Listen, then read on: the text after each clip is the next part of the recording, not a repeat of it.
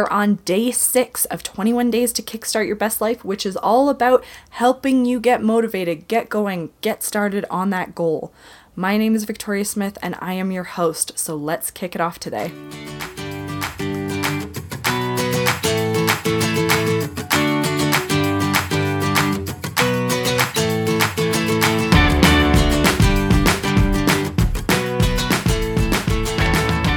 Hello and welcome to the Girl Tries Life podcast. Today our topic and our challenge is all about gratitude. Now for some of you, I know you're already rolling your eyes, but stay with me. The definition of gratitude is the quality for being thankful, readiness to show appreciation for and return kindness. Now we all have our own issues or traumas, and in our darkest moments it can be so hard to think of being thankful. But consider, if you will, what the opposite of gratitude is, with this list of antonyms that I pulled from the internet. Unappreciation, censure, condemnation, callousness, thanklessness, gripe, degrade, bane, besmirch.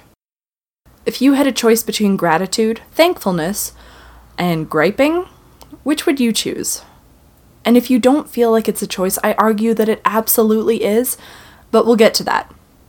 First, let's talk about the science behind gratitude. I know we've only been podcast pals for about 6 days, but hopefully you're getting to know that I like to know why things work, what the science is behind them, and especially for concepts that can seem really vague. I also want to just upfront apologize for my voice. I have a toddler infant that likes to bring home illnesses from day home, so I'm a little bit stuffed up, but I am trying to get through it. The podcast must go on. So let's talk first about physical and mental health. Studies show that people who consider themselves grateful report less aches and pains, and that they feel healthier overall. They are also more likely to be proactive with their health in terms of nutrition, exercise, and regular health checkups. Grateful people are less likely to sweat the small stuff. Gratitude can actually combat toxic emotions like frustration or resentment. Picture a mini boxing ring in your mind, and when you take gratitude to the gym and you exercise her muscles, she can knock envy and resentment to their butts. Now, it's not just about your mental or your physical health, but gratitude actually can help you achieve your goals and your dreams. How, you might ask? Well, Forbes have done studies on this, and they've pulled from psychological studies as well, which has shown that gratitude actually can open doors. Now, think about it. If you're going to an event and you're networking, if someone's just complaining about their job or their life, are you really likely to put your faith and your trust in that person?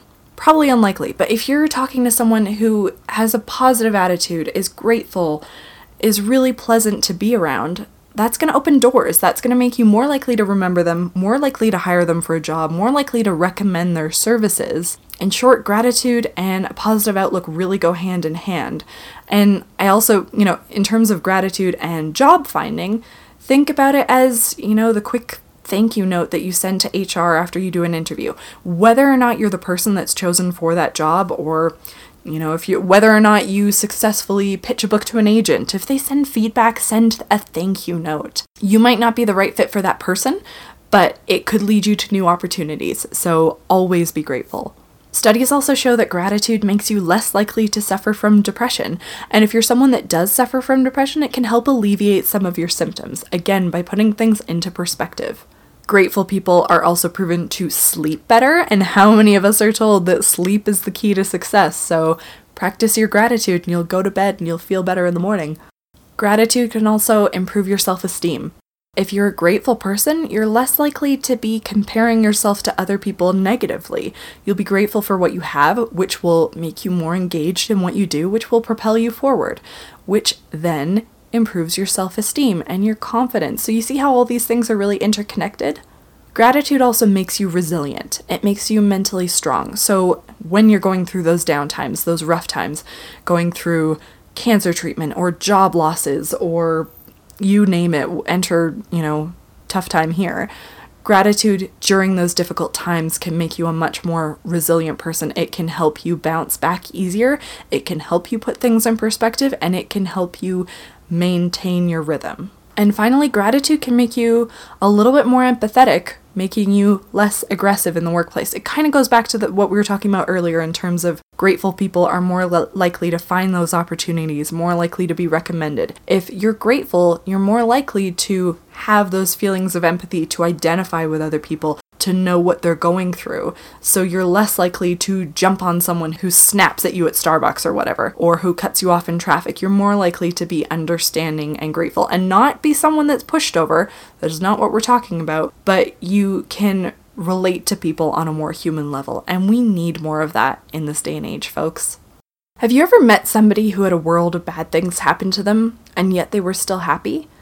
I can guarantee you that gratitude is playing a role in their happiness. Gratitude gives you perspective, and it helps you appreciate the little things, even when your world feels out of control. Now, how do you actually practice gratitude? An easy way to do this is by using a gratitude journal. At the end of every day, I write down 10 things that I'm most grateful for. Some days you're going to struggle, but I would argue that those are the most important days to actually do this work. Those are the days where I'm grateful for things like I'm healthy, or that there was a warm breeze on my face, that I got to drink an Americano from Starbucks, or that my commute was okay. You can be grateful for somebody holding open the door for you, for the kind smile from the barista, discovering a new podcast, or the amount of time that your child slept. You get the idea. My rule of thumb is that if I get to 10 things that I'm grateful for, then I have to finish my page by writing, "Today was a good day." It might sound hokey, but it puts things into perspective. Today could still have been an incredibly hard day, but I'm lucky. And that's not to say that I don't have my fair share of hard stuff. Trust me, I have dealt with terrible jobs, horrible bosses, my parents getting divorced, health issues, postpartum depression, a child that will not sleep or had colic, and so on. But if I can find 10 things that I'm grateful for, then it has been a good day. It's all about reframing things, not lying about them, but looking through a different lens. What use is there of going down the rabbit hole of anger and frustration? While I'll occasionally give into it, I know it does me no good, and that I will get more done and be generally happier when I practice gratitude. A common theme that you're going to hear on this podcast is that everything can be practiced. Gratitude, confidence, optimism, good health, proactive behaviors, being supportive to your friends, being social, it can all be practiced. People don't wake up geniuses, and they're not born as rock stars in their field. It comes through practice, diligence, and knowing that you are 100% in control. We don't necessarily control our feelings or what happens to us, but we can control our thoughts. But it takes a whole lot of practice. I'm likely going to mention this a few times over the next 21 days, but I highly recommend The 5-Second Rule by Mel Robbins. If you don't have the time to check out her book, make sure to watch the TED Talk, both of which I will put in the show notes. I'll just say really quickly, the show notes can be found at girltrieslife.com/podcast/6, the number 6. So Mel explains how a 5-second countdown can help trick your brain out of the feeling mode and into action mode. But again, you have to practice this. I've been using it only for a short time, but I'm already a huge fan, and so I want to make sure that you're aware of it too. So your action item for today, and for the remainder of the 21 days, and hopefully beyond, is that I want you to start writing down 10 things that you're grateful for on a daily basis. Maybe put it in the same notebook that you might already be using for this 21-day kickstart. I recommend keeping it on your bedside table to create the habit.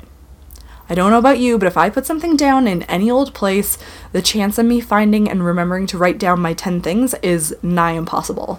Make it easy on yourself. Maybe that's even putting it by the kettle so that you can write them down with your evening tea or your morning coffee if you want to do it the night before. I really recommend doing it at the end of the day so that you almost always are going to end your day thinking, today was a good day.